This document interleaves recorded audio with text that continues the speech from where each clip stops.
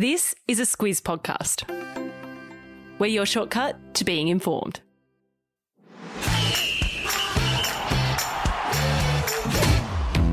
Good morning, this is Sport Today, your weekday sports news podcast that puts you ahead of the game. I'm Martin Gabor. And I'm Lucy Watkin. It's Wednesday, the 16th of March. In your Sport Today, bring on the AFL.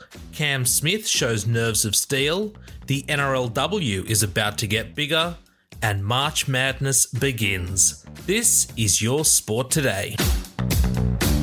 Today is the day our AFL fans have been waiting all summer long for, and that, of course, includes you, Lucy. The footy is back tonight, and it's not just any match. It's going to be a grand final rematch between the Demons and the Bulldogs at the MCG. Luce, let us know how the 2022 season is shaping up. Well, for starters, there's no COVID hubs or bubbles, not to start the season at least.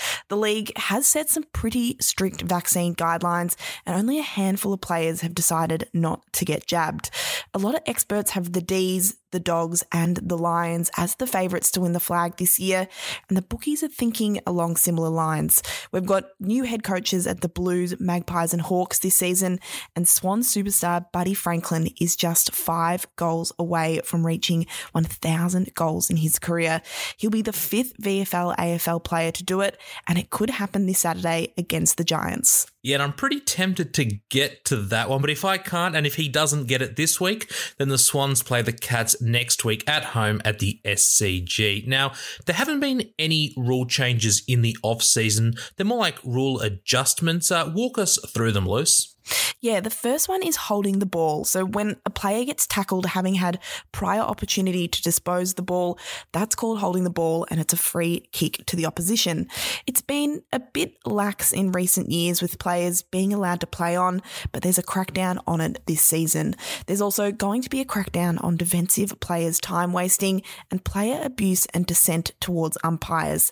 The league's new general manager of football, Brad Scott, says players are allowed to be disappointed with a decision, but they can't be disrespectful towards the umpire. Yeah, that's right. And if the players are disrespectful, then a free kick or even a 50-metre penalty can be awarded by the umpire.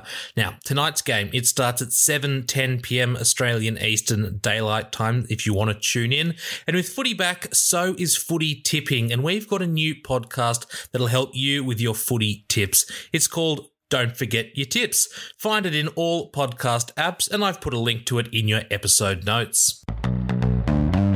Those of you into your golf might have had a bit of a slow start to the day yesterday watching Australia's Cam Smith win the Players' Championship at about 9:30 a.m.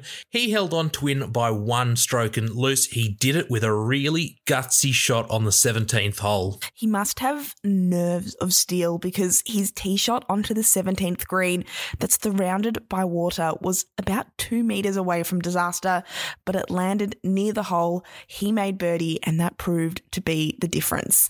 He did find the water on the 18th, but held his nerves to get the win. The Players' Championship in Florida is considered the 5th major tournament because the best players from all over the world attend. It's Smith's biggest win of his career, and he's taking home $5 million, along with entries to all the other major tournaments for the next 3 years. Yeah, and he's also got an exemption on the PGA Tour for the next 5 years, so this win really is a big deal. I've put a link in the episode notes to a video of Smith's highlights of the final round, and that includes that amazing shot on the 17th.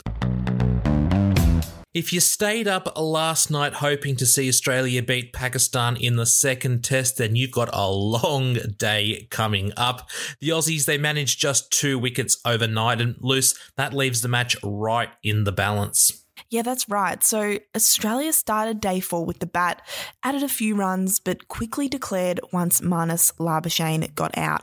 That left Pakistan needing a world record 506 in the 4th innings to win. Things started well for Australia when Nathan Lyon and Cameron Green both picked up a wicket, but it's been all Pakistan since. They finished the day on 2 for 192, with Babar Azam hitting his first Test century in 2 years. Earlier in the day, the Aussie women's team made it 4 wins from 4 matches at the 50 over World Cup by beating the West Indies. Yeah, they certainly did. And just back to the test for a sec, we are set up now for a big final day. So the Aussies, they need 8 wickets for victory, while Pakistan can go 1-0 up if they score another 314 runs. And you can catch the 5th day on Foxtel and KO from 4 p.m. Australian Eastern Daylight Time. All right, that brings us to today's trivia question, which is brought to you by Sportsmate Mobile. What is the highest successful 4th innings total? Luce, have you got a clue for us? My clue is that it's in the 400s. It certainly is. So we're not looking for the highest 4th innings total, but we want the highest ever run chase. I'll have the answer at the end of the show. Let's go to rugby league now, because the women's game is about to get a whole lot bigger. More teams are coming in, state of origin has been doubled, and we're going to see a salary cap brought in later this year. Luce, tell us about these changes. Let's start with the NRLW, because that's where we'll see the biggest changes. There are currently 6 teams in the comp, but that'll go up to 8 next year and then 10 in 2024. We don't know who those teams are going to be, but the Cowboys, Sharks, Rabbitohs and West Tigers are reportedly keen. The big changes later this year will see a $350,000 salary cap introduced, which will see salaries go up by 28%. On top of that, all players will receive private health insurance to help them if they get injured. Yeah, some big changes coming up there, and players are also going to receive bigger match payments for rep games, and that starts next year. That's going to include more money for State of Origin, which will go from 1 to 2 games in 2023.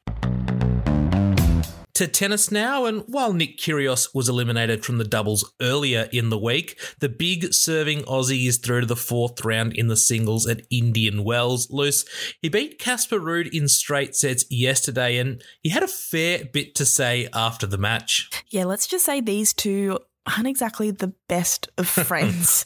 After yesterday's match, Kyrgios looked down the barrel of the camera and said, "I hear no talking now, none." There may have been another word in there, but you get the point. This all goes back to their only other meeting in Italy back in 2019, when Kyrgios blew up, threw a chair on the court and then walked off, handing Ruud the win. Ruud then made some comments about Kyrgios, which didn't go down too well, and they've been beefing ever since. Yeah, well, beef or no beef, this is a huge result for Kyrgios, because Ruud, he's the world number 8 and Kyrgios is currently 132nd, although that'll change after this event.